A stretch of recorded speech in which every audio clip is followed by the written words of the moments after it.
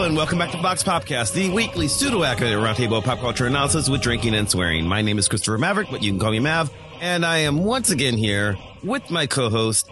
Oh, wow. This is too many people here. It is Hannah and Katya and Monica. How's it going, guys? To be fair, I did kind of invite myself. I didn't fill out our scheduler, and then I saw we were recording at 8, and I was like, yep, I'm going to do it. Isn't this how this podcast just works? Is we just are inviting ourselves constantly, and other people may or may not know. Yeah, I think, what's the manners handbook thing? Emily Post? Etiquette handbook? I have no idea. Emily Post or Miss Manners? Ms. Manners? There's I have no idea. We've violated all of them. Well, I doing terribly. Just, sometimes throw a blog on the website. I'm like, well, I hope someone's going to show up to talk about this. I mean, we did our quiet quitting and it took only, 4 months? 5 months? We eventually got there. I mean, I'll say the day that the episode came out, I saw 3 articles on quiet quitting. So, yeah, it's topical. We waited enough for the trend to come back around. Exactly. Much like bell-bottom jeans. The thing that didn't need to come back. Just for a peek behind the curtain, I actually think bell-bottoms are kind of fun. Like squishy when you walk. Yeah, they're squishy. I just feel like I'm not tall enough to have them actually look good. So it's like a gesture towards looking good, but not actually getting there. For the listener, just behind the curtain, most of us have woken up in the last 20 minutes or so. Yeah. Barely awake. Yeah. I want to say that those of us who have been awake longer than 20 minutes, it didn't help. This is going to be this is going to be a good time. This is going to be great. We're going to kill it. What's the topic? So this I guess ridiculously early hour of 11 a.m. for me. So I don't know why I'm so tired. But what are we doing? Hannah, this is your topic. All right. I'm going to somewhere out there. My dissertation advisor is disappointed in me and she doesn't know why. But I'm going to do exactly what she told me to not ever do to make this, which is say what we're not talking about first. So there's a lot of class conscious entertainment. But it's not. But this is like a topic that is more of, really angry, anti-caste, tear down the system, eat the rich entertainment, not like something that's class conscious like The Nanny. Those of you who listen to the show probably know that I watched The Nanny as a child and it's what made me pro-union because there's this episode where Mr. Sheffield drags Fran across the picket line. Anyway, it's not that because there's still this underlying fantasy of she's going to marry the rich millionaire. It's also not things like, sorry, go ahead, Katya. It's not like vague class awareness or class commentary. It's literally we're going to put a pitchfork in their chest. Yeah. And it's also not things like 9 to 5, although I love that movie, or Kill the Boss. And by Kill the Boss, I mean Horrible Bosses. Kill the Boss is the German title, and it's not what I think of because Josh was a German major. Anyway, it's not Horrible Bosses because, it could be a little bit more like Horrible Bosses, but it's not like they want to reform the system in some way, even if in Horrible Bosses, it's literally about killing the boss. They still want to be involved in the system. They like their job. They have ideas. They just want improved working conditions. What I'm talking about are movies like Ready or Not, where it's literally a movie where the heroine slashes the rich family and kills almost all of them because they made a deal with the devil. It's her against them. Or to talk about the movie that sort of prompted this discussion in the first place and brought it back around, The Menu, which just really peels back the layers on the fine dining experience. And yeah, so and then we can talk about Noma. Yes, and things like Parasite, things like Sorry to Bother You, Knives Out, Glass Onion, I think more so than Knives Out. So that kind of thing. Mav titled the blog post "Eat the Rich" films, I think, because eating the rich cinematically. Yeah, because I just a metaphor, I think not actually murder. Because my working title was "Capitalism is Bad," which is true, but not quite what I was getting at. Well, we brought some people in to join us in talking about this trend of angry eat the rich cinematically universe movies. So I guess for 2 shows in the row, we have Ani. Hi. Hey, Ani. Hello. Thanks for having me. My only right to be here is that I've seen all these movies and I'm really passionate about the topic. I mean, the only reason I decided I was qualified enough to talk about this is I feel like there's something interesting going on here. Maybe someone will talk about it with me. I'm pretty sure also just all of the qualifications to be a pop culture analyst eventually boil down to at their most fundamental base is I'm reasonably intelligent. I saw a thing. I have thoughts with a capital T. I have a whole degree. I know stuff. No, I know stuff, but at its most base. Yeah, my whole degree good at it. Rooted in the humanities and cultural studies and historicism. Yes, that thing too.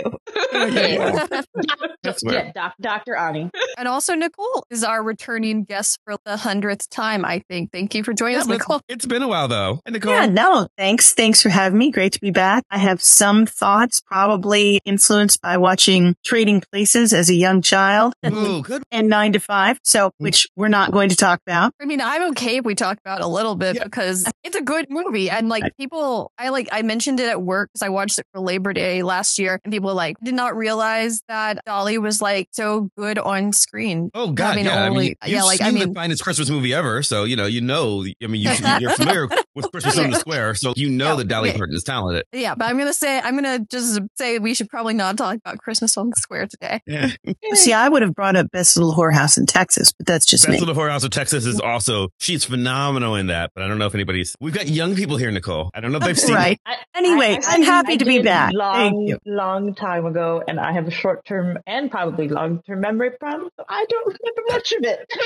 Oh, speaking of Dolly, and this is not what we're doing, we were talking to some friends, and Josh was like, "Have you heard the new Dolly Parton Christmas song, Hard Candy Christmas?" And I was like, "Oh, honey, Oh, sweetie. you're older than me. How do you not know?" Anyway, Josh has discovered Hard Candy Christmas. So that's So what the menu. Well, the menu was, if you go back and listen to our Things You Missed episode, Steph, my wife, for those who don't know her, and I talked a bunch about that as one of both of our favorite films of the year. It came out relatively towards the end of the year, and we never got around to talking about it on the show. And so I am, if nothing else, happy that people have gone out and watched. Yeah, I actually watched it last night. I am interested in thoughts and feelings, emotion. I don't know that I have any, but Okay, I was just gonna say, so if we are starting with the menu, I'm thinking like one thing that I am just so cat eye is like how in tune they are with me, the generalist viewer of things like Chef's Table, and they're like, yes, you've watched it, you've been like allured into this as like a person who clearly does not cannot currently afford it, maybe will never afford it, and even if I could, I don't know if I would,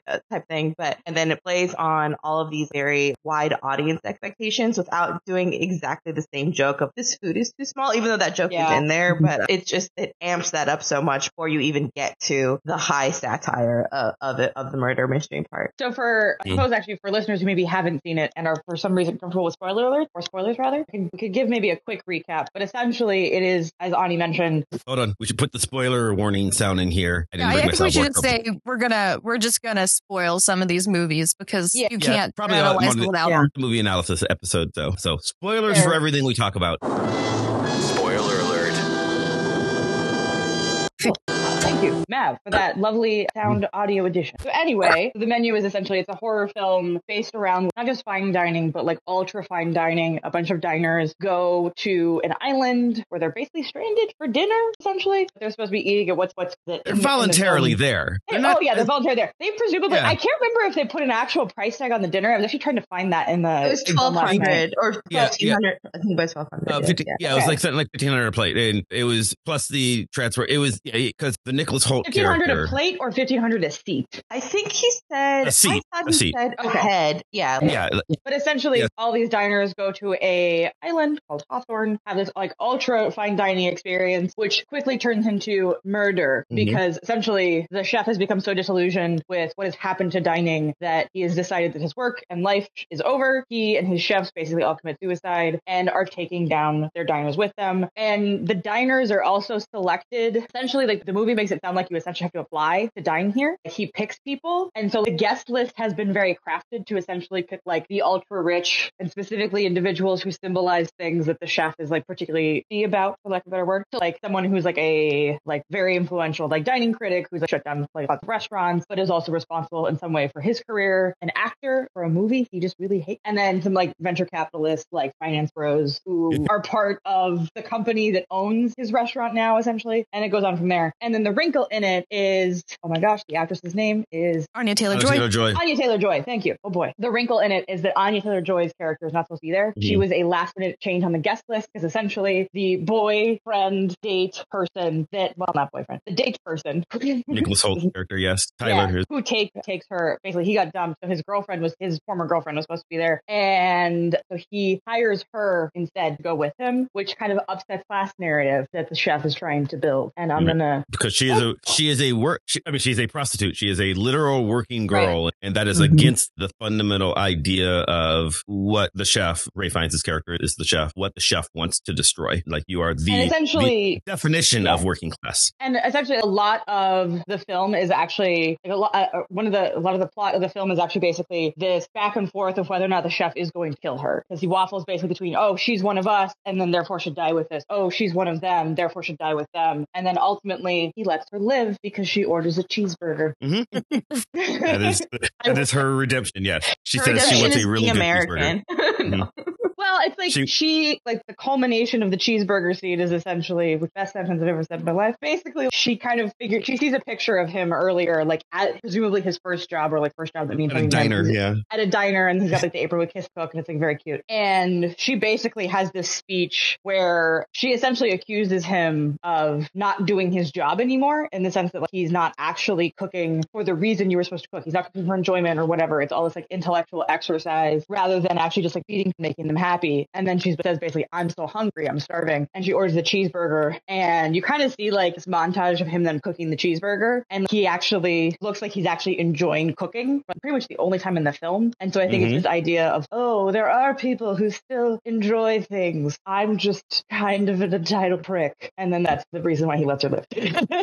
Well, also, and then she can't finish the cheeseburger, so she has to take it to go. And, you know, you gotta, you can't let her not finish the cheeseburger later. So she's got to leave, you know. Well, and it's like essentially she's like asking, can I go please? And he's like, fine, you're not part of this. Yeah.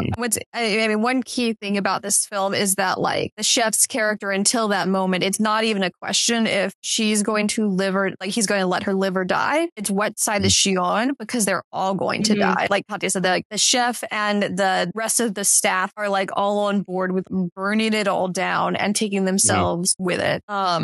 Which like I thought was an interesting juxtaposition to a movie like Ready or Not, where you're cheering on the heroine who grew up in the foster care system and didn't have wealth, and she like married into this wealthy family, and it at first appears like a fairy tale, and of course it's not, because you know rich people who've made a deal with the devil are not a a great one to aspire towards. So I had a question about the whole Anya Taylor-Joy gets to live thing and people's thoughts on it, because so basically she escapes. Is the last scene is like she's on a boat in the like body of water on the island, and river, no idea, eating the cheeseburger, basically watching the island burn down because they've like self-immolated essentially, blah blah blah. And my whole thing is, it's okay, like I guess it is, if a story happens and there's no one there to tell the tale, did it actually happen? Because I think there's a part of this where it's like he lets her live because it fits with the narrative he's kind of trying to tell through the menu. Like they're constantly talking about like maintaining the integrity of the menu of that evening, which is basically a series of like plot points essentially in like telling the story of like ruin of fine dining. And but I was thinking about like how much fine dining, to kind of the point of the movie, isn't about food, it's about spectacle. So if there's no one there to tell the story about the spectacle of the menu, did they do their job? Then because I was thinking about, if literally everyone dies, there's no one there to explain what happened, right? And then so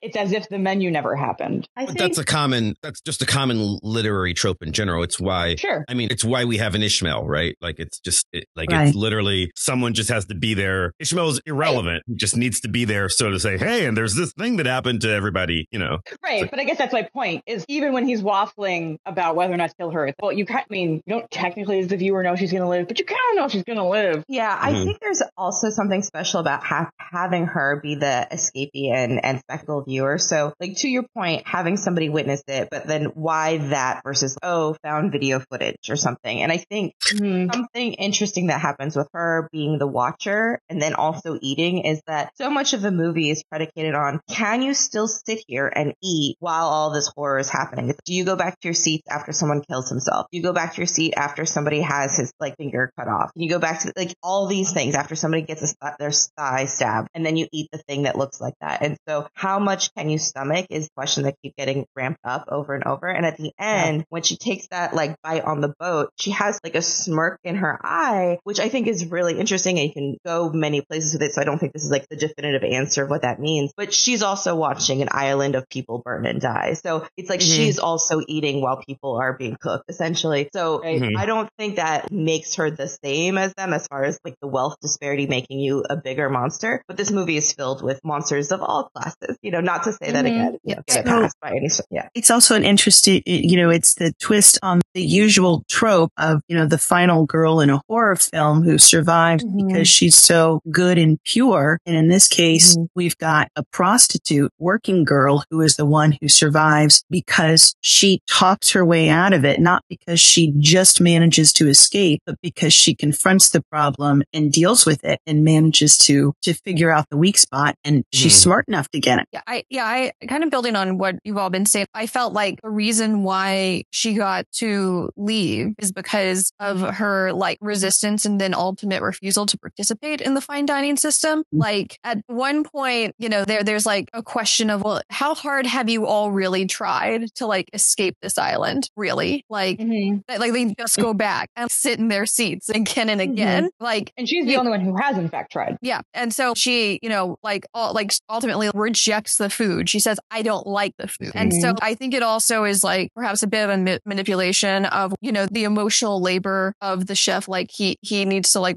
he regulates his emotions to try and I guess effective labor too. Like he's trying to make her feel a certain way and make diners feel a certain way. And with her, it's, I think, less about speckle since she turns to the cheeseburger, which is why I thought it was also interesting too, because I think a lot of people, when they think about the service industry, might make assumptions like, oh, the like minimum wage, like fast food joints are like the really depressing places, like fine dining. That's where it's at. But if you like read it at all about actual fine dining, Katya, to bring up Noma, there's an article, there's loads of articles about Noma. Well, Noma is a Scandinavian fine dining restaurant. Not just a Scandinavian fine dining. Noma is considered it's essentially like the closest thing I think to a real life menu in like the restaurant in the menu, in the sense that it is the progenitor of many things in fine dining. A lot of people who are like big food fine dining fanatics are like mourning the loss of this restaurant that happened within basically the formal announcement. And they're not actually closing. They're doing a different project. Read into that how you would like. A lot of people have different takes on what that means. But like it's a lot of food people are talking about like it's the end of the fine dining era. And a lot of the conversation about it is specifically about how that restaurant, but also fine dining in general, exists because of unpaid labor. Also,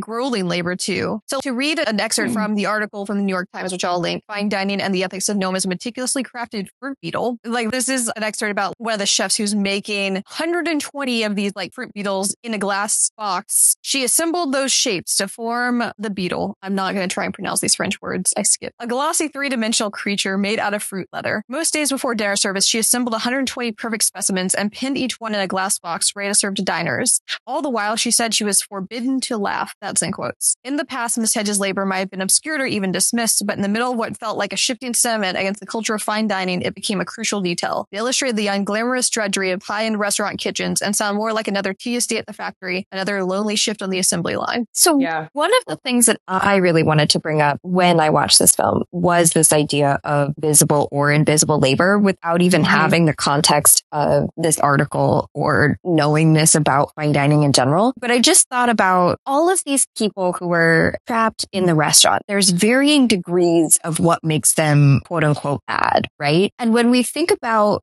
our own complacency in consumerism when it comes to the exploitation of like invisible labor, right? Every time that you go order an $8 latte, which, happens a lot in LA, right? Because they're all $8 lattes. I can't avoid it. But, coffee itself is incredibly destructive to local culture, to environment. Like we are part of the problem in our complacency and consumerism to be participant in those things. And the idea that a lot of these people who are invited to the island, like is exactly their willingness to participate in systems that exploit invisible labor in general. And the fact that this is very specifically in a fine dining experience in which all of the labor is present because you are actually watching everyone cook. At the same time, you're not seeing the food chain of how all of those things got there, or you kind of are in this case because they show you, the man fishing for the scallop that then they eat later. And so there is this like very conscious awareness of labor at every point in time within our story of class consciousness in the menu,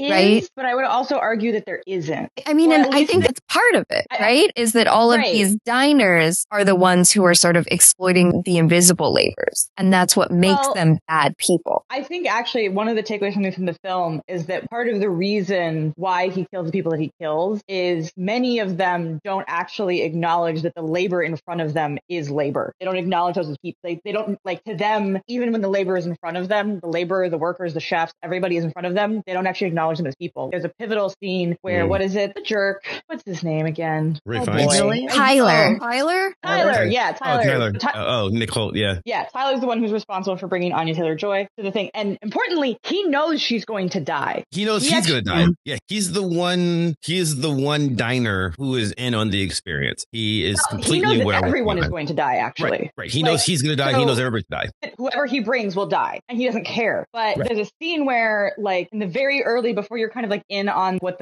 about to happen fully, he goes and he's like observing some of the chefs, and he's talking to them, and basically there's a point where Anya Taylor-Joy's character is, like, why didn't you ask his name? Like, you want him to know you and acknowledge you, but you didn't ask him his name. And he just goes, oh, you know. And there's points throughout that where also, like, the staff, even though they're constantly there, like, the diners either, like, they will acknowledge them when they want something, but not fully as people. And then when they speak out of character, like, out of that character of, like, customer's always right, it's like this moment of their completely, there's a word for it, but they're basically, like, something about their worldview has been momentarily upset. And so I think part of what I found really with the film, which I think is also true to what you're saying, Monica, is, like, it's not just they're not aware, it's that they're willingly choosing to be blind to what is happening in front of them, even while it's happening, and in the most ostentatious way possible. There's a point where one of the chefs, and this is the first time that you really, like, the diners are let in on what's about to happen. One of the courses is I think head sous chef commits suicide in front of them. He shoots himself in the head. And several of the diners are just saying, like, oh, it's theatrics, oh, it's acting, it's not real. While the other half are like, no, a man just shot himself. And basically it takes, I think, like, several courses beyond that before they're totally willing to acknowledge it, that that's what happened. And I think, at least for some of the characters, I'm thinking specifically of the critics, the pivotal moment is when the chef allows himself to get stabbed by one of his sous chefs. So it's not until, I think, somebody who they consider to be their peer is physically like harmed that they're like, oh no, we're going to die. I mean, to be fair, I don't know how much they really, they acknowledge it. I don't know how much they, like, totally acknowledge things, because they literally sit and pay with their credit cards and get their gift bags before they're covered in giant s'more things and burned to death. I mean, part of me, like, this film and Glass Onion were interesting to me because they're the two films that were made roughly with COVID, that acknowledged COVID, because this acknowledges that, like, they got an angel investor to part COVID. And part of me was like, this is about, they were open and serving through COVID. Yeah. Like, part of me is like that. This is the super rich. And, like, Josh, and I were talking about Nicholas Holt's character, Tyler, about why he, like, is, like, so happy to die. And I was like, well, I mean, if you look at, like, government, not just the US government's obfuscating, like, what's happening with COVID, if you look at, some super rich people going to islands, which is also a plot point in the Glass Onion, to have parties, like, during COVID. I'm not trying to pass individual blame on a structural problem, but, to some degree, like, part of the problem with the COVID pandemic has been that people don't want to give up certain types of entertainment and spectacle for the sake of others and even themselves, because, like, long COVID is a thing. And, we saw Donald Trump get super ill with COVID during his presidency. I think with Tyler, it's even beyond that, though, right? Because so Tyler is not Tyler's not representing, like, a government or even a systemic thing. Tyler is representing the callous indifference. Tyler has the advantage of being the one person who's not really in the upper class. So he knows what's going on, probably because the chef was going to bring him in, sort of at the bottom. Tyler knows what's going on, and he's aspiring to be rich, regardless of what that functionally means. He is willing to sacrifice Margot, Anya Taylor-Joy, because, well, she's a whore. She doesn't matter. She's irrelevant. I hired her here to die. And so it's literally I don't think it's even really about COVID for him so much as it's about, I will step on whoever I can in order to count as in this in group, even if it's literally the last thing I'll ever do. I am willing to do. And it is because ultimately, again, spoilers, we've been doing it, but ultimately Tyler doesn't die at the end. Tyler dies much earlier because he's basically ordered to kill himself by the chef so as to essentially, prove his place. But interestingly, the movie, like, the chef says that was not planned. So it sounds like initially he was planning on killing Tyler at the very end. With everybody else. Like, yes. Right. And so he changes his mind. And he's there basically because the chef sees Tyler as a symbol for the mockery, essentially, that foodies have made of food. Yes. Where it becomes this intellectual exercise rather than actually about eating something nice, which but I only was able to watch the movie once, so I'd be curious if other people have different interpretations. But it seems to be the reason why he's, no, you're going to die earlier, is he has a speech where he basically tells the room that Tyler knew that Anya Taylor-Joy was going to die. Yeah.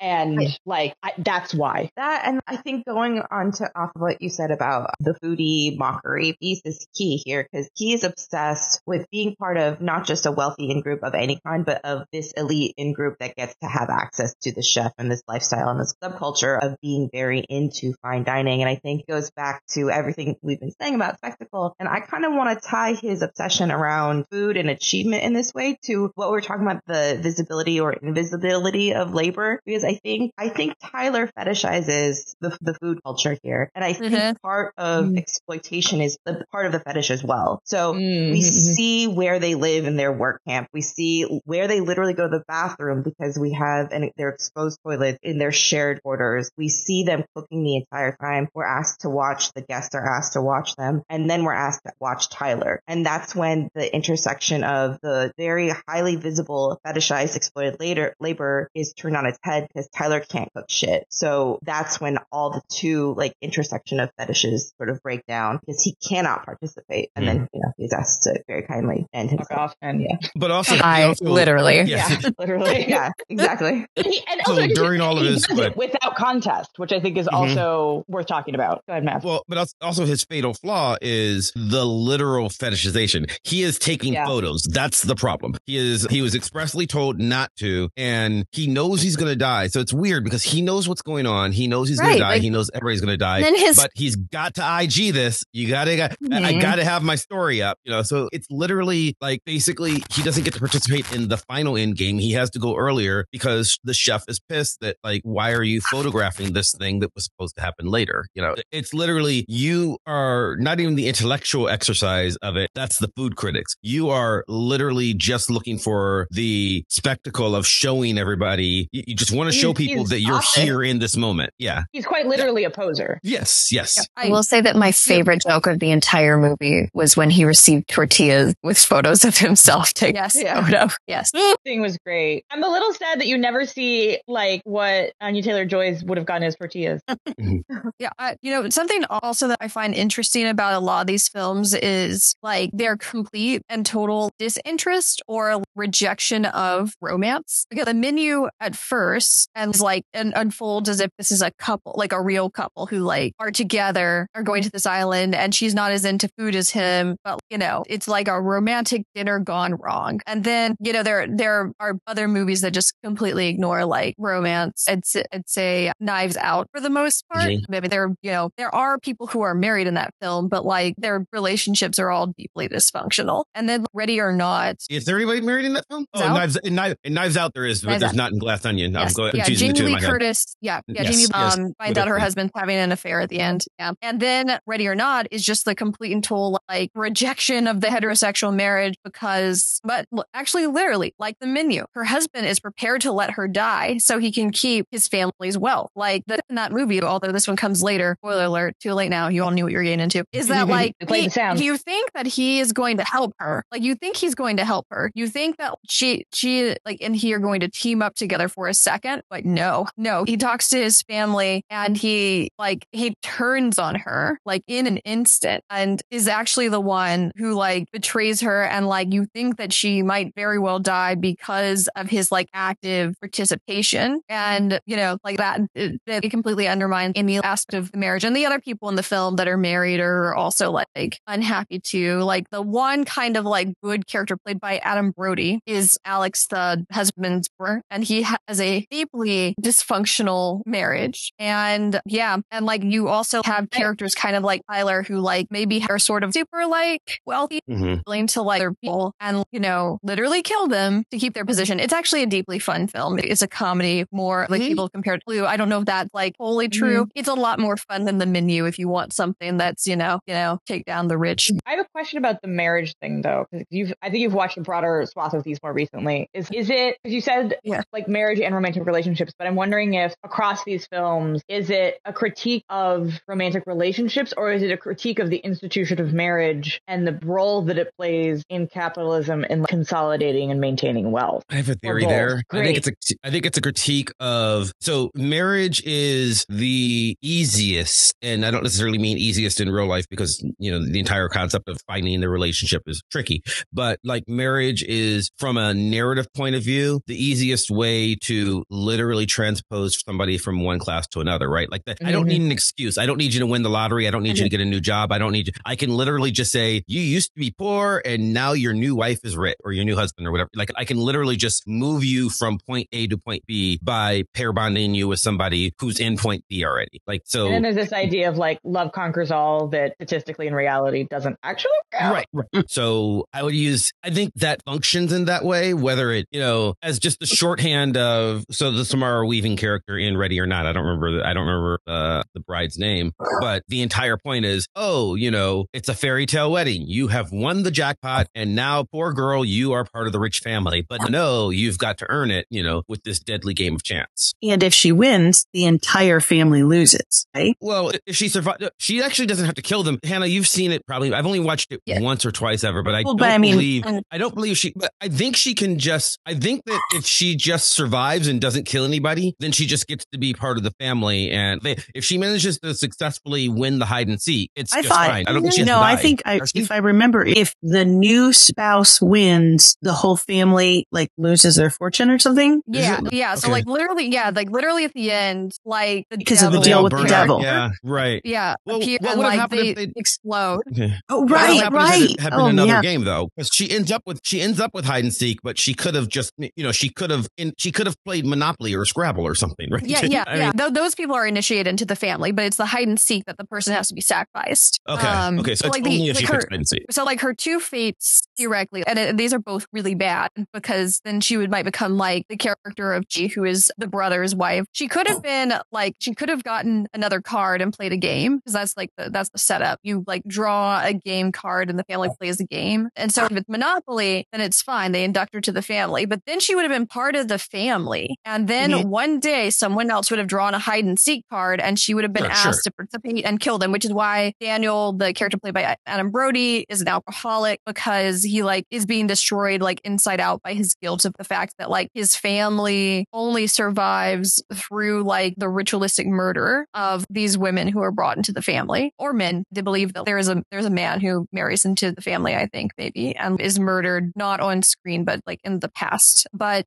I think it's critiquing one of the plot points of the 19th century story that Matt was kind of getting at. That people get married and like a lot of the problems are resolved. Anya Taylor-Joy's other film, Emma, like I thought that film overall did a pretty decent job of showing how terrible the upper classes were in the 19th century. But at the end, it turns into more of a I said didn't really count for this because it turns into a romance and everything's fine. She and Knightley get together. It solves the community problems. Everybody's happy. They marry within their classes, blah, blah, blah. I think maybe the most romantic example I can think of in any of these films we're talking about now is in Sorry to Bother You. The main character, Cash, has a girlfriend, Detroit, and like they do reconcile at the end of the film, but it's not the same as an Austen novel, because an Austen novel would end with them getting back together and succeeding in like their endeavors and everything would be stable. But like the final like scene of Sorry to Bother You is like a horse transformation. And if I'm not gonna like even try to explain Sorry to Bother You in a recap like this is the menu, I just go watch it.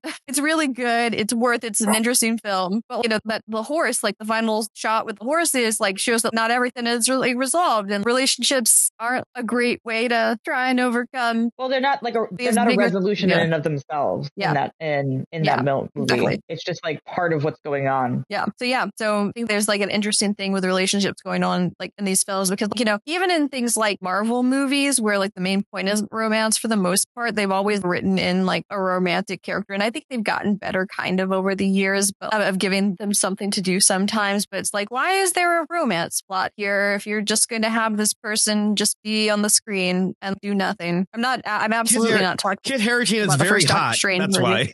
Oh, okay. I was thinking of Kit Harington in Eternals, who literally literally has nothing to do. But He is there because he is he'll pretty. get his own movie later as Black Knight. Sure, but in that movie, he has nothing to do. He is Yeah, I know. inconsequential in every possible way. He's We're just okay pretty. with that. He's eye You candy. very just pretty. want to look at him. Yeah.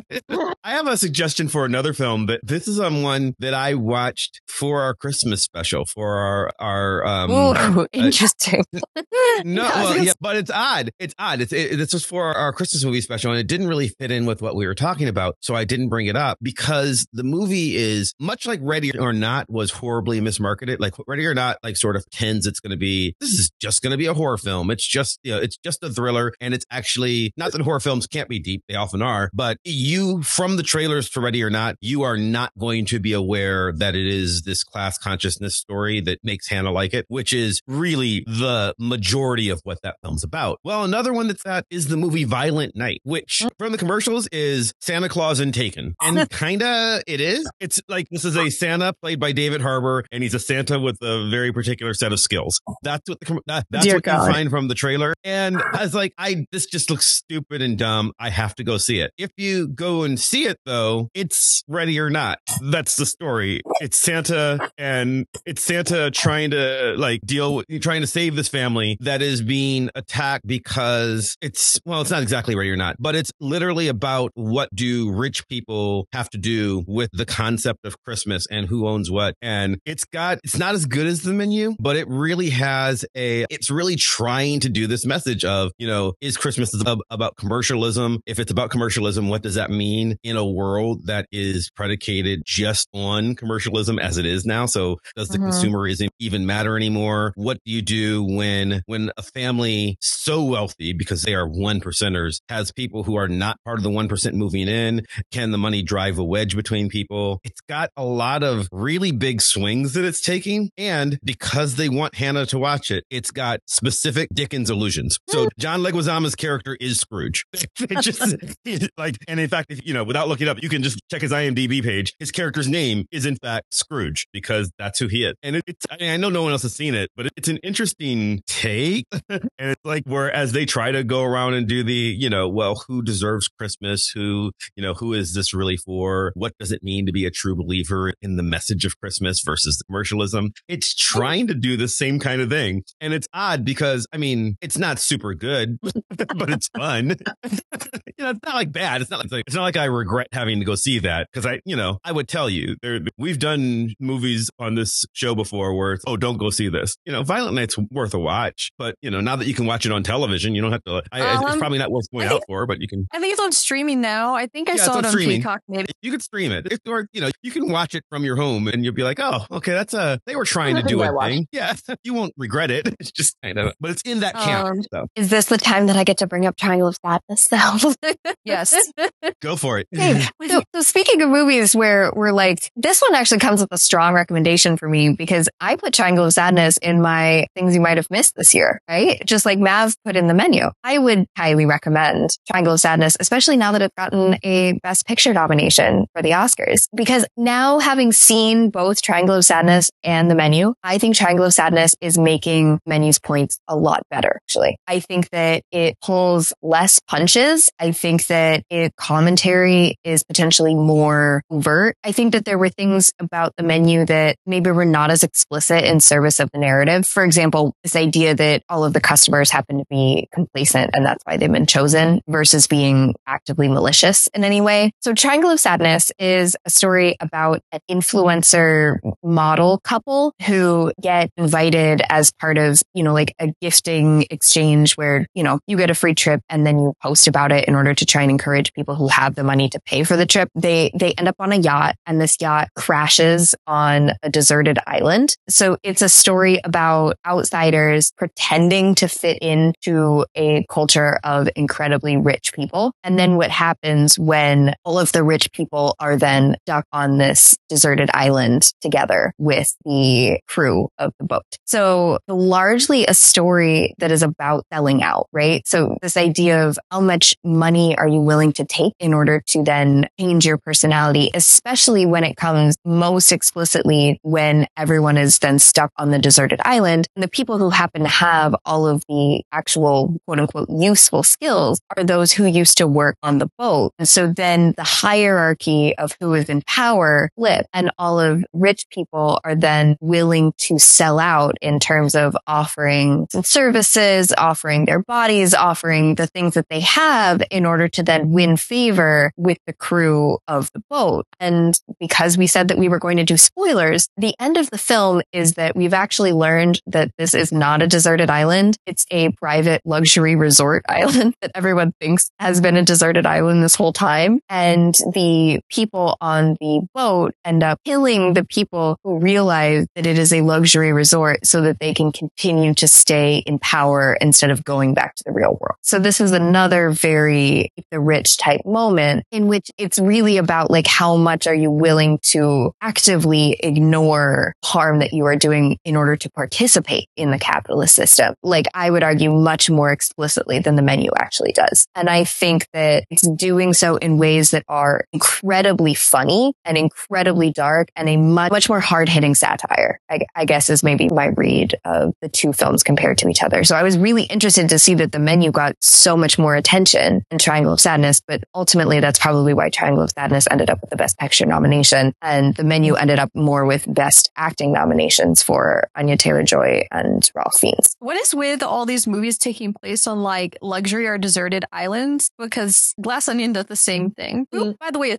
has seen that besides I have not. me? I have seen Glass Onion. I have too. I've seen Glass Onion. I was trying to think about the island thing last night, especially I was also trying to think of like the name Hawthorne, because where that's coming from, because I immediately go to like transcendentalism and Walden and like the idea of like why you isolate yourself. Walden also has an interesting class thing that's not actually, that's more about the history of Thoreau can only really do Walden Pond because he is in some way benefiting from labor that is not acknowledged. We talking about the laundry specifically? Yeah. So, and it's not, I wouldn't say that, and there's a separate conversation probably after this episode about, I don't think it's necessarily the same ethics as obviously we're seeing in the menu, but so when Thoreau isolates himself as Walden Pond, there's like several things, some of which are acknowledged and some of which are not. So basically he's getting help from people in town that allow him to do this and maintain the lifestyle that he has. So like women in his family are doing his laundry and sometimes getting him food. So he's not entirely living off of the land, even though at certain points in the narrative provides, like he makes it seem like that and he claims to be doing that. Historical record, I think, is I'm not an expert exactly in the extent to which this is true. And I think also it's very complicated to go back through historical records and substantiate this. The best actually kind of like explanation I've ever seen of this is weirdly in Walden a Game, where they acknowledge like all the things that are going around in the system around Thoreau to basically allow this thing to happen. And also, and so basically like the influence of the environment on what Thoreau is as a way to enable what Thoreau is doing. Not necessarily, I think, from a point of critique, but from a point of like, instead of saying like, this is bad, but from a point of no, like this is a story that's happening because things were structured in a way that allowed it to happen, if that makes sense, some of which is visible and some of which is not. But I think that kind of got me thinking about like why islands all the time. And I think part of that is, I think especially when a lot of these movies seem to be picking up somehow, like whether explicitly or not, there's a game, and not necessarily in the sense of like you're like hide and seek, but like there's a game in the sense of like, I think that's one of the things where like Anya Taylor-Joy's character in the menu gets to survive is she figures out what the game is and she subverts it. I mean, what is a mystery movie but a game? Right. And I think, and one of the things that I think like why islands, and this is what I've talked about actually with Walden, is one of the reasons why it works is because you're creating what in game studies we call a game space. You've created a world in which a specific set of rules pertain that separates it from reality. So the thing that allows the capitalist, I would argue, or at least you're like in theory, maybe what like the island is performing the function of making this a discrete universe where you can play with variables in the way that makes it much clearer than the outside world. It's one of the ways that like games produce rhetoric, is you can kind of change, you can change the rules, or I think in the case of menu, I don't think it's necessarily changing the rules, making them more explicit through the game. There's the story and several film adaptations, The Most Dangerous Game, which is if island, you can hunt people for sport because you make the rules. I think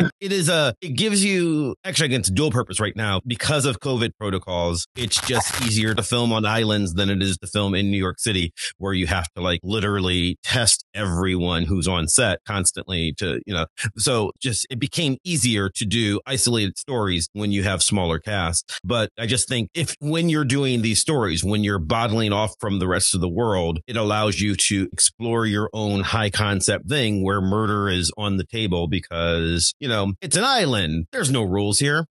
Sometimes the Mona Lisa is there. Yeah, yes. Sure. That's a thing you can do. Also, with the game piece, especially, I wanted to also specifically touch on the Most Dangerous Game and also just acknowledge that part of why this works for the setting of a wealthy, eat the rich sort of themed game is that these locations are always very difficult to get to unless you are extremely wealthy. But then I'm so glad you brought up the Most Dangerous Game because that short story is supposed to be a satire of a big game hunter who then gets hunted, right? So I think, especially for the menu, it's like now these wealthy people become the menu. So it's very much upping the ante on the trope of the Most Dangerous Game. So I was very excited. I'm actually surprised that there was no cannibalism in the menu. There isn't, is there? No. I mean, the guy just bleeds all over the place, but they don't eat him once he bleeds all over the place. Well, yeah. Does that mean I get to bring up Hannibal? Sure, go for it. I mean, Hannibal it's not an eat the rich, but it's an eat the rude, right? And so there is this idea of related though. Yeah, we're chewing on some entitlement here, right? And one of the things that I thought of when I was watching the menu is, I don't know if anyone else was a huge fan of the Mads Mikkelsen Hannibal television series that was on, by the way, on NBC for no goddamn reason other than the fact that they filmed it in Canada because it was incredibly cheap. It was Brian Fuller and it was absolutely beautiful and probably should have been like a Showtime series based on the aesthetics, but they hired and it is absolutely fantastic, a food stylist whose entire job was to think about which cuts of meat would also work as like human cuts of meat to understand how to prep which dishes for the show. And she had a blog and she wrote a book and she published all of the recipes that were some version of, in this episode, like it's a thigh, but since you're not using human thigh, like a good substitute would be this cow thigh or this pork shank or whatever it happened to be. But there was just the attention to the aesthetics and sort of when we think about the violence of food and of meat, like there is something like inherently happening when we're discussing notions of flesh, right? And when we're discussing our consumption of flesh and the fact that she is a prostitute, like that Anya Taylor-Joy is a prostitute is incredibly significant, right? Because that is also the commodification of a flesh. And this idea of the entitlement of if you purchase a flesh, you own a flesh in the same way that like these steaks are being approached. When we think of something like a Wagyu beef, right? That's a cow that's never allowed to walk ever because that's the thing that can make the meat so incredibly tender. And when we think about that as an animal that we have chosen to never let walk, it's just an incredible amount of entitlement. And so to juxtapose it with something like Hannibal, where Hannibal is very wealthy, right? But they're the same way that our chef is very wealthy. And in some ways, I think Hannibal's wealth and taste are also the thing that allow him to then critique others. And I know that this is a weird argument to be like, yeah, our serial killer isn't that bad, but there is something about Hannibal's consciousness of others who are also in the system and the fact that his money is the thing that gives him access to then be able to critique any of these people at all that feels important, right? When we look at these influencers in Triangle of Sadness, it is they're outsiders with access to this inside world that otherwise has these great barriers to entry. Same thing with Glass Onion with our detective, right? He wants to win the iPad because he doesn't have a lot of money. Like he is excited because he has gotten to go on this free beach vacation. So there is always needing to be this element of outsider. I think one, because as viewers, we need somebody to identify with because we don't have that level of money. Feels like it's a really important entry point, but also one that maybe we haven't necessarily talked yet, the show about this idea of how do we reconcile with our ideas about wanting to watch these narratives, wanting to punish rich people as outsiders from the community. This is going backwards, Monica, but I also just realized as you were speaking that there is another kind of marketing and trafficking in women in Glass Onion to Whiskey, the girlfriend to the men's rights activist Trappist is having an affair with the Elon Musk-esque character Miles Braun in an attempt to buy the men's rights activist favors. And even though she's like in on it, and herself, to be fair, yes, and herself. Both relationships are her relationship with Batista's character and her relationship with Ed Norton's character are both transactional. She's only there, and she's smart enough to acknowledge it. She's not just like flighty, even though she's playing a flighty facade. She is aware that she is trading on her body. Yeah, and she also starts to wonder if it's worth it. And actually, like every single person, one way or another, admits to selling themselves in Glass Onion to Miles Braun, the billionaire. And toward the end, the question I think becomes over the course of the movie: when does this stop being worth it? When does this stop being worth it? When does this stop being worth it? When will we finally turn on this person? I think maybe to get back to your final point, Monica, about like reconciliation. And also, I find it very interesting, maybe, that I don't know what other people's takes on this were who watched Glass Onion, that I think maybe sometimes we watch these films and the film like sets us up for a catharsis. And by we, I mean not us specifically, but an audience. An audience feels catharsis. They watch the movie, they enjoy the movie and the rules of the game, but the reaction to an end of a movie is very different to the reaction to something that happens in real life. For example, the end of Glass Onion ends with the Mona Lisa being burned to make a point about this new technology Braun wants to release that's been rushed through production and will like potentially cause a lot of like people to die. So like the Mona Lisa being destroyed will be the one thing that no one can ignore, so that like the truth about the technology clear will come out. Maybe, like what's the argument makes? Yeah, it totally is the argument the film makes. Yeah, the argument as the film the makes. curator, right? As the person with the museum degree, I was like, oh, I don't know how I feel. But it brings me to an incident that some of you recall, that a group of climate protesters in 2022 threw a can of tomato soup at a Van Gogh and sunflowers to like protest like fossil fuel. And remind me, many people were behind glass. Like, yeah. So we should, if you've not seen these protests, they've done it more than once. They've done it at several paintings. They throw soup at these priceless works of art, knowing that they are protected. And right before they throw soup at them, they intentionally glue their hands to the wall. So it will take authorities a long time for them to get them free. That way they can sit there and they know they're going to be arrested. It's an act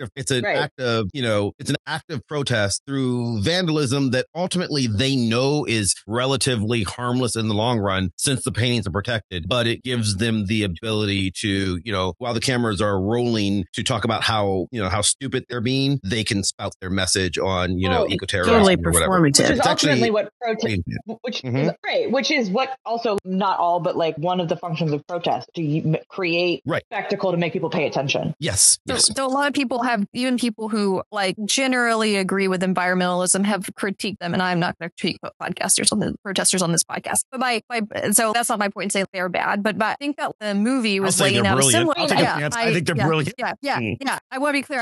I'm not the argument of critique is not mine, but like the argument that I think they're making about, using spectacle, throwing like soup at works of art that are beloved, talking about, like how like that kind of thing mirrors like the destruction of the planet, which we all need to live on. Like, I think that like Glass Onion laid out a similar argument in its destruction of the Mona Lisa, in terms of, a lot of people are going to die of this thing. There is no evidence to tie anything together. Like the 6 people in this room are the ones who need to like come together and testify and tell the truth. Like, how can like something not be ignored? The destruction of the Mona Lisa. That it's just, the film is making the argument, destruction of the Mona Lisa is important, and while it's sad that Mona is gone, it's not outweighed by what will be gained if a horrible billionaire with no regard for human life is taken down. Well, and I think it has an interesting, and it also ties it back to the idea that this happening with protests right now, where like we respond the royalty society responds more to the destruction of property than the destruction of people. Yes, or the absolutely.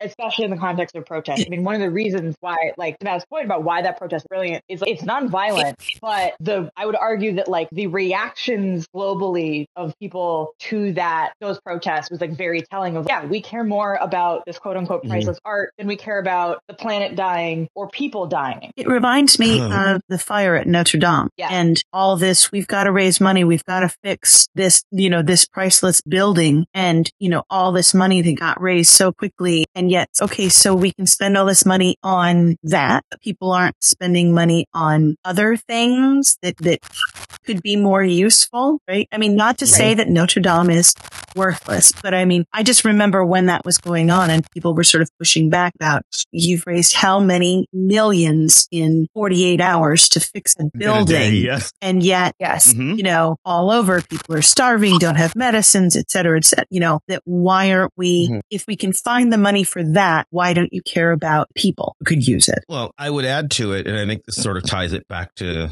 I'm going to tie it back to the film. With those protesters, the protesters who are throwing the soup at the artwork, the reason their protest is effective is not just that they're doing it, but because the average person who's complaining about them does not know that paintings are fine. They are, like I've seen people online going, this is awful. You know, you have your message, but it's not worth destroying this priceless piece of art, because they don't understand that there is glass. Fine.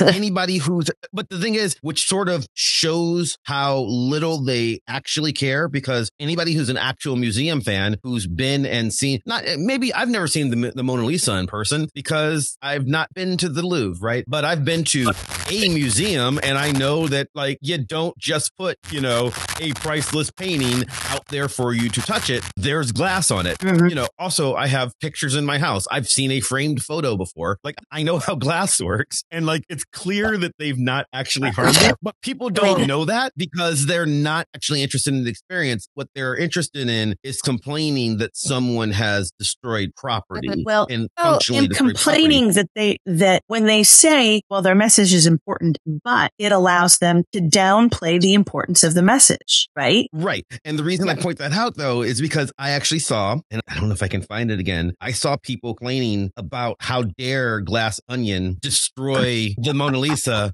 just for Rian Johnson to make his stupid little point. Seriously? As though they don't understand. Oh, yeah. Do they not know how movies I read lots work? of really dark. No, I read lots of very dark corners of Reddit and Facebook, so you don't have to. Thank you. There are people who don't get how movies work and don't really functionally understand that. No, the Mona Lisa is fine. They destroyed a poster of the Mona Lisa. They're really cheap. I can buy you one right now. I don't even need to buy you one. I have a color laser printer. I can make you, you know.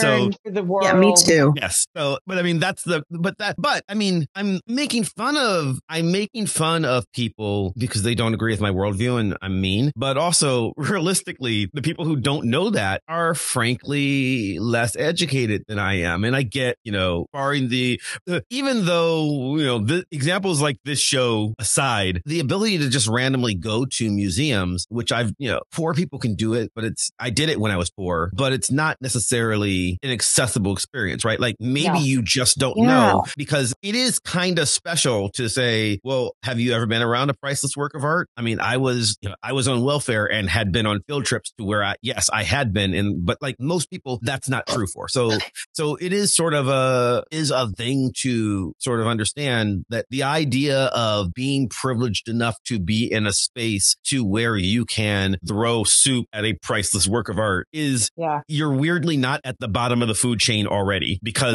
because I mean that's why public history even exists, right? Is like it's an entire program that is trying to figure out how to like institutionalize museums as institutions. Like, and I guess I'm also sort of realizing too, like how much of this discourse also seems to happen when you're dealing with things like protests in general, like rioting in general. And it is sort of this, because destruction of property is the thing that you have access to, right? That it is, Nicole, you're absolutely right. The thing that people tend to do in order to downplay the message of being like, oh, well, property is the thing that we should be concerned about here. But it's also because property is the thing in a capitalistic society that we all value, right? That's the reason all of those things are being destroyed, is because it is something that is supposed to be making you upset in order to pay attention. I'm also just thinking about, there was so much public discourse when it came to like the Kim Kardashian Met dress. Oh, right? yeah. Of this idea of we let her wear a priceless artifact, which, like, as somebody who has studied textile conservation, should she have worn a dress that is an artifact, and did she damage it? Yes. But so much of the conversation was actually just like incredibly like disgusting, like racial politics and policing of her body because she did not look like Marilyn, a white woman. Like it had very little to do with the fact that it was like a dress that was being worn and was destructive, and that you can't treat museum dresses like regular dresses. And it was so much more about the fact of, oh, her skin tone didn't even match the dress, or her body didn't even match the dress in ways that Scarlett like Johansson had done it, it would have been less of an issue. Yes, exactly. 100% that the Marilyn dress was a race issue or a race commentary or race policing above all other issues. And that is why I have the greatest problem with it, is not the destruction to the garment, but the discourse around why people were upset, right? Well, and I think that's a really useful example to point out that there is to your point, like there is a conservation critique of that behavior to be made by people who understand conservation and like care probably more than the average person about like the preservation of textile history. But that's probably this is an exaggeration. That was maybe like 0.1% of what was actually like the conversation was actually happening, especially because most of the people that were complaining about it probably had no idea that dress existed in an archive prior to that thing, like prior to her wearing it. And I think that's even, I don't know, because I was thinking about like the paintings. It's like there's also a certain amount of, we don't care about these things until someone threatens them. And so, because I'm sure a lot of the people who were complaining about, oh, they destroyed blah, blah, blah painting, let's assume that they, name that painting. Right. Name that painting. And also, whether you've seen it in person or not, what role does that painting actually play in your life? I mean, that's very much I think that this is part of why we pretend to be so upset, is because it allows us to do the eat the rich thing, right? It allows us to create that mob mentality in which we get, in the case of protesters, when it comes to art, like with climate change, like they aren't affluent, but there is this idea of we get to rally around a figure like the Kardashians, and there is this sort of like public execution and public like crucifixion of these people. And we are doing it because of the spectacle of it feels nice to like shit on rich people because we feel like they have something that we don't, or they have that position of power. And this is like the one time that we get to subvert that. But also specific kinds of rich people. Well, I was annoyed about the whole Kim Kardashian thing because I was like, the only reason she's getting to do this is because she's rich. That's how she has access to that dress. She's rich and famous. And I was like, if she's that rich and famous, couldn't she just have... And you would like to wear that dress. Couldn't she have one specially made for her? Yes, she could. Which, by the way, she did. We talked about it back then. Yes. She did have one specially made. She didn't wear it the entire time. There were two dresses. She had the one that she had made, and she had the original one, and she switched back and forth depending on the photo opportunity and whether did she really need to wear that particular dress? No, not at all. But entirely performative. Well, and I don't know, this might be, if we're going to tie the protesting back to the overall, you have to have certain status in order to even be able to take the day off from work to go protest. Or you're risking more than somebody else. If you don't have that opportunity. I've been in that situation where I could risk arrest as a grad student because I wasn't going to lose my job. Right. There were other people who chose to risk arrest at the same thing who did lose their. And so I think that's another thing where not all acts of protest. It was one of the reasons I actually got really mad about getting complimented, which is also a weird thing to compliment people for getting arrested. It's a whole different thing, which is also heavily racialized. But that was part of why I was mad when people like would say like nice things like, oh, you did such a kind thing. I'm like, no, I did the thing that you like we went to do. And I guarantee you the people who were saying nice to me would not have said it to the other people who were like also risking arrest. Maybe an interesting, all of these critiques of class consciousness are largely avoiding any discussion of race whatsoever, which feels strange. Well, their race also, things like disability. Entire week, actually, there's been a discourse on Twitter that I have not participated in, but watched about, like the abandonment by some members of the left of people with disabilities when it comes to things like not just COVID, but disability activism in general. So that's another long, maybe that's a follow-up episode. Does that mean we resolved nothing? No, well, here, I've had a brain thought, and my question is H.G. Wells' The Time Machine, the ultimate eat the rich story? Oh, okay. I actually think it's an ultimate eat humanity story, but go ahead. My argument here is that the Morlocks were descended from like the oppressed factory workers, and the Elanwi were the rich people who didn't have to do anything and so became weak. And over time, the Morlocks started eating them. So the rich are being preyed upon by the descendants of the people they repressed. Yet I'm going to say yes. I agree. However, and there's maybe in a future episode to talk about the very complicated class trajectory of H.G. Wells because it's an interesting history. Yes. He grew up in Yes. poverty and eventually ascended to being like wealthy off the basis of his writing. There's a Also whole socialist. class thing, and a socialist. Also, I think polygamous briefly, partially complicated. Anyway, and he has like very interesting thoughts about class in general. That's probably never in the episode. But I think it's also important to acknowledge in the Time Machine, at the very end of the novel, if I'm remembering correctly, because it's been a few years, he fast forwards like millennia, yes. and there is nothing left. And Yeah. so like, I think like the larger class critique is situating this thing of, oh, like people don't matter. And not in the sense, I think, of human lives don't matter, but like looking at the span of millennia. Because remember that H.G. Wells is also trained in some respects as a scientist as well. So like looking actually more like an looking at the long history of the planet, what happens with the Eloi and the Morlock is a blip in history. And so I think it's more than, it goes beyond class critique to be like, this is all inconsequential. Yeah. So I meant this to just be a tiny little joke, but now I feel like we now have 2 follow-up episodes.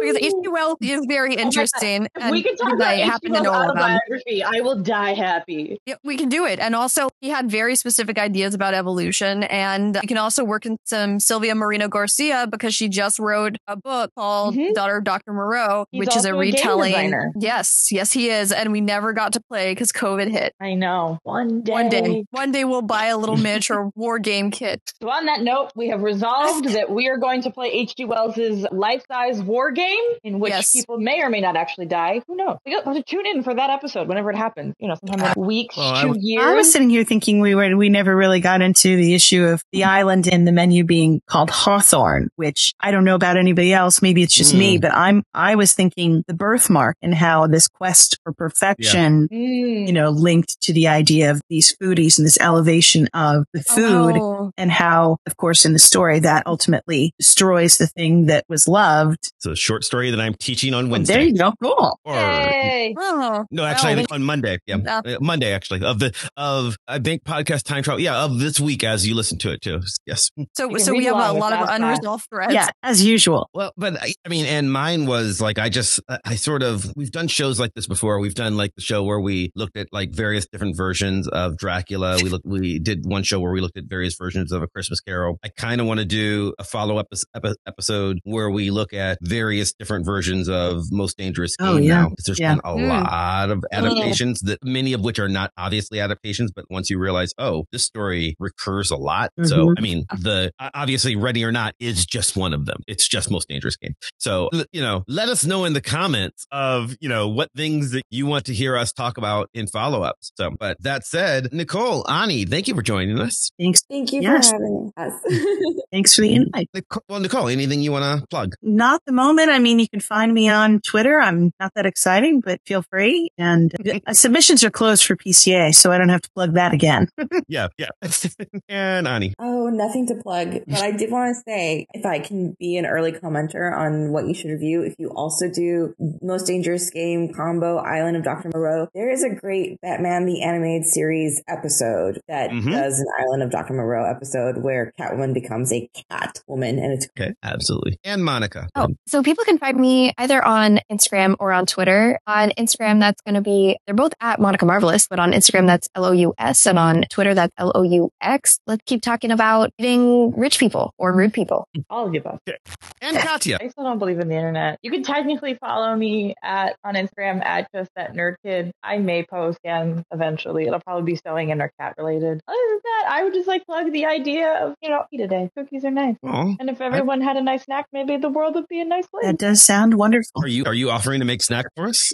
Fuck no. You are an able-bodied individual that can find your own snack map. Also, you're very far away. Yeah. I mean, technically, yes, it's far easier for me to bake my own cookies than for you to come here and bake cookies for me. But I'd have to go all the way downstairs. I mean, I'm on the second floor. The kitchen is 15, 20, literal steps away. You can't see me, but I'm playing the world's smallest violin, like the passive-aggressive, petulant teenager that I am. And Hannah. I'm here, but also I'm once again going to plug the National Network of Abortion Funds, because reproductive justice is good. I do, everybody. And as always, you can follow me on Twitter or Instagram or Facebook, all the places, always at Chris Maverick. You can follow the show, all those same places, at Vox Popcast. You can follow the show's blog at www.voxpopcast.com, where we post about whatever we're going to be talking about next week. And you can leave us comments on this or any other show to suggest topics or say anything else that's on your mind. You can tell us, which episodes you want to hear us do. Should we do an episode on Most Dangerous Game? Should we do an episode on something else? Let us know what you want to hear more of. If you enjoy the show, and we certainly hope you do, then please subscribe to us on iTunes or Stitcher or Spotify or wherever the hell else you get podcasts from. And do us a favor, leave us a 5-star review. That really helps us out, especially if you leave us a 5-star review, and especially if you leave a rating with that review where you write a little something, tell people how much the show is awesome. That tweaks the algorithm and, makes me feel all warm and fuzzy inside. I would like to thank Maximilian of Thoughtform Music for our epic theme song, building ever so more epically and playing us out. I'd once again like to thank our guests for joining us. I'd like to thank you for listening, and we'll see you next time. Bye. Bye. Bye.